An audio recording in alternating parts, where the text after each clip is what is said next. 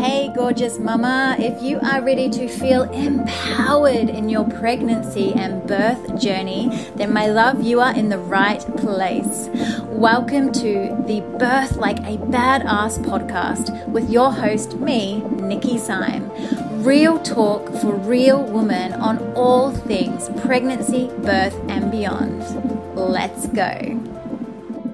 Oh, hey, mama. Welcome back to another episode of Birth Like a Badass.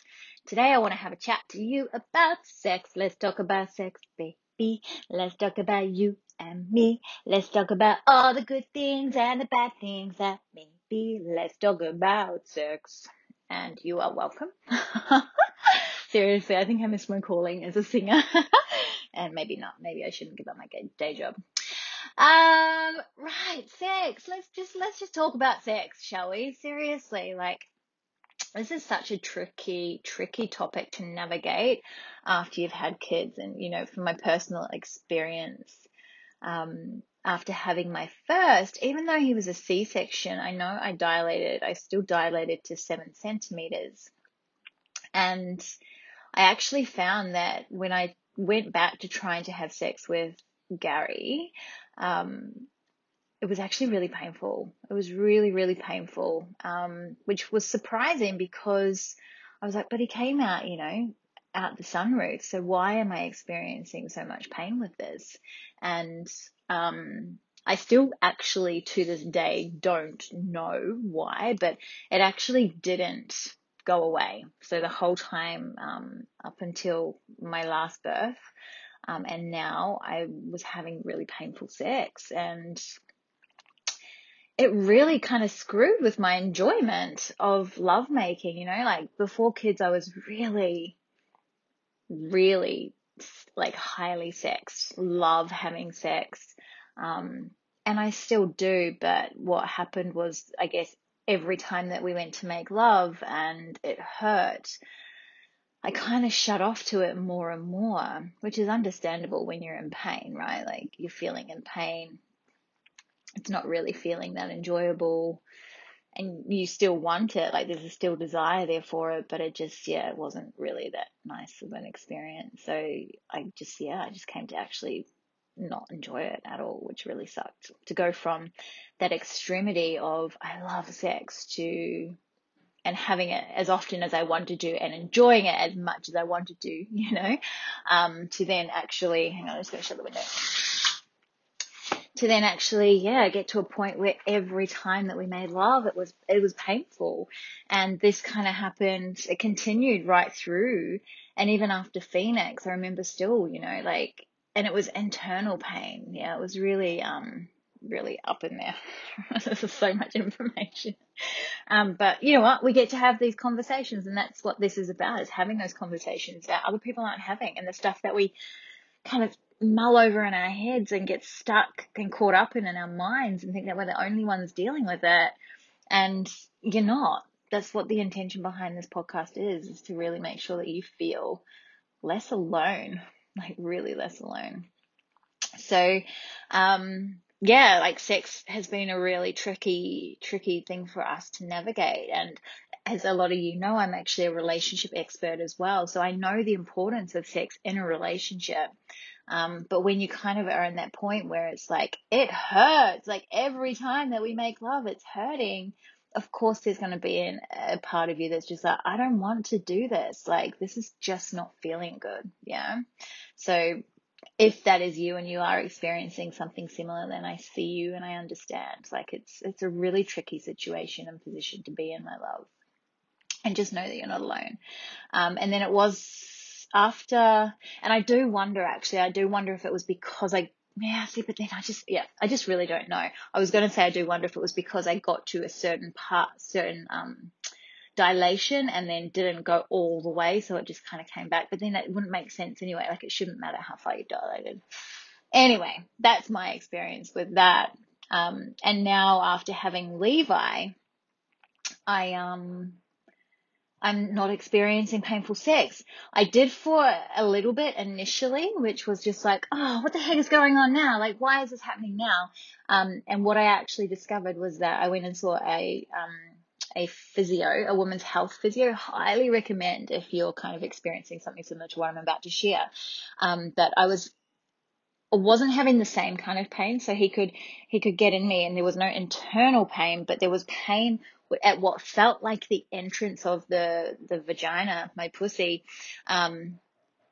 And I was like, well, this is different. This is very new. And so I went and sought out support just to make sure that, my hips and everything were in place. And she actually said my pelvic floor was too tight. So the work that I'd been doing on my pelvic floor to strengthen post-birth had actually taken it too far, and my pelvic floor was too tight. So anytime he was kind of trying to enter me, my pelvic floor was gripping, and that was causing the pain on the entrance. And I was like, oh, okay. So she was like, you need to stop doing all of your pelvic floor exercises, and I actually want you to focus on doing like softening exercises and relaxing your pelvic floor more, which is so like goes against what we're taught, right? Like as soon as baby's out, it's pretty much like do your pelvic floor, and all through our lives it's right, do your pelvic floor, make sure you're doing your exercises constantly, keep going. Sorry, I don't know if you can hear that banging next door, but they're replacing carpets. So it seems really counterintuitive, especially after pushing a watermelon out of your vagina, to then go and relax that space. You want to tighten it, right? Because there's the fear of incontinence, there's the fear of, wetting yourself in public, which drives you to just want to be like, okay, let's clench this. But it can actually take you the opposite way as well, in which you get too tight. And that's what was happening with Gary and I. So now when we are making love and having sex, I'm very conscious on relaxing my pelvic floor and just doing that, like having stopped doing the pelvic floor exercises. So I can run now, and I can run with a slightly full bladder, or wee in my bladder, and I don't have any leakage, any problems like that. And I'm starting to have sex that doesn't hurt. Yeah, so that's really been a really, really lovely transition back. It's like it's gone full circle almost back to, getting back into a place where I can actually really enjoy it. And then the other thing on top of all of this is when to have it, right? Like now all of a sudden it's not as easy to just be spontaneous and to be, taken when the mood arises type thing, right? And this is something that G and I have really navigated too, because I love morning sex, he likes night sex, and really the only times that we can really do it is more in the afternoons, right? So we're kind of like, how the heck? And then often in the afternoons, because he finishes work at around 3, but then often in the afternoons, I'm like really stuck into my work and what I'm doing, and the kids are at daycare 3 days a week. So we tend to try and make the most of the days that they're at daycare. But it's a real juggle with trying to figure out how to actually make it work, how to actually fit it in, how to actually create that space and that time. And you know what? There has been times when the boys have been downstairs and been watching TV, and we've literally snuck upstairs for a quickie. And, as long as they're safe and that they're okay, then you get to just kind of, and remember, this is just my personal opinion, but I think that we get to just kind of make it fun and playful when we can. Yeah. And that is seizing little opportunities. And there's also a little bit of fun in that, and like, oh my God, what if we get caught type thing? Like there's been times where we've been having a little quickie, and we'll hear one of the kids starting to race up the stairs, and we're just cracking up laughing because we're like, oh my God, halfway through it, and we're like scrambling to put our clothes on before Bubs come upstairs. And then at the other time, wanting to be really open around sex and stuff with the kids as well. So it's a real journey. It's definitely a real journey, and one that I think is just continually evolving. But I think there is this real stigma, or this real expectation put on, especially for women, that you can't be sexy when you've had kids. And I know a lot of women take this on, whether or not, is it an expectation or a standard or something that is kind of put on society, that when you're a mum, you lose all of your sexual desires? I feel like it is. I feel like that is like something that is put on women. Yeah. That when you've had your children, then that's the end of your sex life. You're a mum now, and you have to dress daggy, and you can't be a sexual being anymore. And I'm really here to challenge that, because it's like, well, you were a sexual being before you had kids and you're a sexual being after you've had kids. Like, you are naturally sexual beings. Your kids are sexual beings. You're going to see them start to explore themselves sexually at a very young age, right? And it's such a natural part of the human being nature of human experience, yet it's so shamed. So yeah, I just feel like, as a woman, when you take away the label of mother, as a woman, come back to that part of you that requires to feel sexually liberated, that requires to make love to their partner, that requires to have, like, receive and experience pleasure, these things that are your birthright.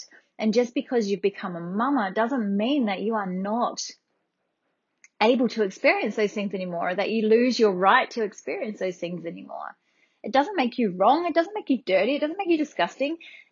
You're still a woman. Yeah. Like, you are a woman and a mother, but you're a woman first. You're a human being first. And your desires and your needs around sex and pleasure are really, they need to be honored and valued and respected. And yeah, allowing yourself to actually step into that, I believe, makes you a better mother, because, we've all been around sexually frustrated people, right? Like, that shit you feel that shit, right? Like, there's no hiding it. You feel it. And I get that it becomes more challenging, but you get to be really creative. And this is probably the one topic of conversation that Gary and I are constantly coming back to is sex, and how to really bring more of it into our lives and how to actually manage it more. So there are times when, because I don't like having sex at night. When I get into bed, I'm ready to sleep at night. But there are times when you have to compromise and go, okay, cool, let's make love. It has to be a priority. So if it's not something that you're doing right now, the invitation is, and this is coming from, a relationship expert's space, is that the invitation is to at least be making it a priority to happen once a week, like minimum once a week. Just initially, if you haven't been having it at all since kids, and for a while, I know friends that have really gone through this and have had sex 3 times in the last kind of 6 to 7 months since the baby was born. So, and the reason that sex is so important is because it differentiates you from just being flatmates or roommates. Yeah. Like, otherwise you may just will be flatting and going out and just doing whatever you wanted to do. Like, sex is such an integral part, like sexual intimacy is such an integral part of a relationship, a healthy, thriving relationship. If that's missing, then you're flatmates, you're roommates. And I was speaking to a friend yesterday who was saying that, that's his experience at the moment. And like, he's loving that he's able to kind of direct that sexual energy into other areas of his life. But he's also he's like, oh yeah, we do feel like flatmates. We do feel like roommates. And I don't know about you, but I don't want to be in a relationship with a roommate. I want to have passion. I want to feel excitement. I want to feel pleasure. I want to feel turned on. I want to feel excited about my partner. And part of that is the sexual experience that you get to have together. So if it is something that has really been lacking for you, then the invitation would be to really look at, okay, how can we sit down and have a conversation with your partner and, just be open to what they have to say and share openly about what's important for you, and then figure out a way that you can actually prioritize making love. If it is setting up time every week where you go, okay, on this night at, after we get the kids into bed early, we sit down, we have a glass of wine together, we connect, we do an intimacy exercise, and then we make love. I know for me, especially, like, to switch my brain off, I can't really just go, unless it's just for a quickie. It's like, I have to have time to warm up and slow down and get out of my head and into my body to be able to make love and receive sexually. So that's why the invitation would be to, create that space of an hour where you can sit, or an hour or 2, or whatever it is that you need, where you can sit, have a glass of wine, have a chat, connect, maybe do an eye-gazing exercise, do some kind of intimacy building exercise, then gently just start touching each other and holding hands and build up to making love. But it's really, really, really important for the health of your relationship to be bringing sex back into your relationship sooner rather than later. And of course, if you are experiencing pain, if you are having problems down there, then go and seek help, go and seek support with that, because sex is not supposed to be painful. Yeah. So if you're experiencing painful sex at all, then there's something happening in there that gets to be looked at. Women's health physio, amazing. Really highly recommend. Maybe a gynecologist, that could be something too. I know that, I had endometriosis and my symptom of that was painful sex. So that could be something too. But if there is kind of any discomfort or anything going on in there around sex, then go and get it checked out. Yeah. Like, it's really important to take care of that powerful part of your body, your womb, your vagina. It's such a special place for us women, such a powerful place. It's where we hold so much wisdom, and we also store a lot in there, right? We store a lot of trauma, we store a lot of anger, we store a lot of emotion in our vaginas as well. So if there is pain or discomfort, then it's telling you something. It's telling you something that it's there to look at. But yeah, sex. I love sex. I really love sex. Other things that you can try if you're like feeling like the passion's a little bit lacking. There's an amazing board game out there called Monogamy that is a lot of fun. It's really around building intimacy and having a hot affair with your partner. But trying to bring the play back in, like after kids, we tend to get quite serious. I sure have. And we forget that laughter and play is just such a beautiful, beautiful vibrational frequency to be living in and spending time in. Laughing with your partner is really important. It's really important for bonding. It raises that serotonin.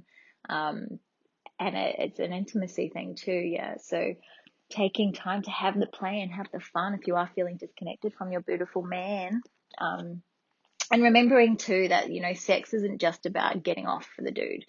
And it's not just about getting off for us women too either. It's actually connection. So women desire to feel emotionally connected before they can open to sex, whereas men desire sex to feel connected to their partners. I know, right? Like, well played, universe. Well played. But this is very common. It's like a lot of women I have too. I'm like, he just uses me to get off. He just wants to stick it in me. I'm just a vessel for him. And when I realized and learned that it's actually a lot more than that, like he doesn't like just having sex with me when I just open my legs and let him do it. He's like, he would rather jerk off than do that, than have sex with me like that. Like he's very clear on that. Whereas I always just thought that I was doing him a favor, quotes, and letting him have sex with me when he needed to. And just like, oh man, like put yourself in his position.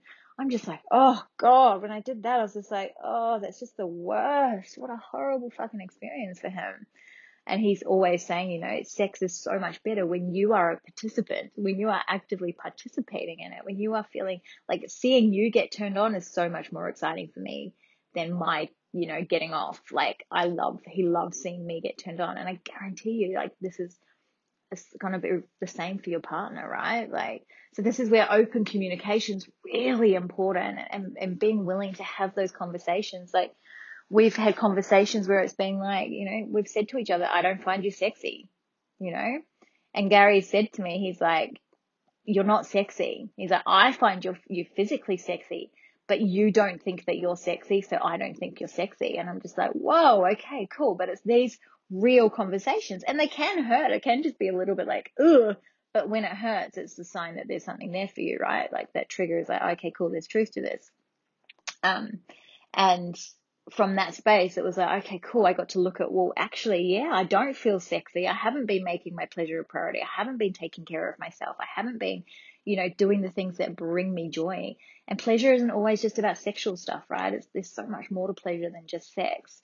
But I hadn't been allowing myself to tap into that. And I'd also been expecting him to be the one to turn me on, rather than bringing my turn on into the bedroom, into the relationship, right? So if you're kind of like, well, my partner doesn't know how to turn me on, he doesn't know how to get my juices flowing, then there's an invitation to look at, well, how much are you turning yourself on? Like, what responsibility are you taking on in regards to turning yourself on?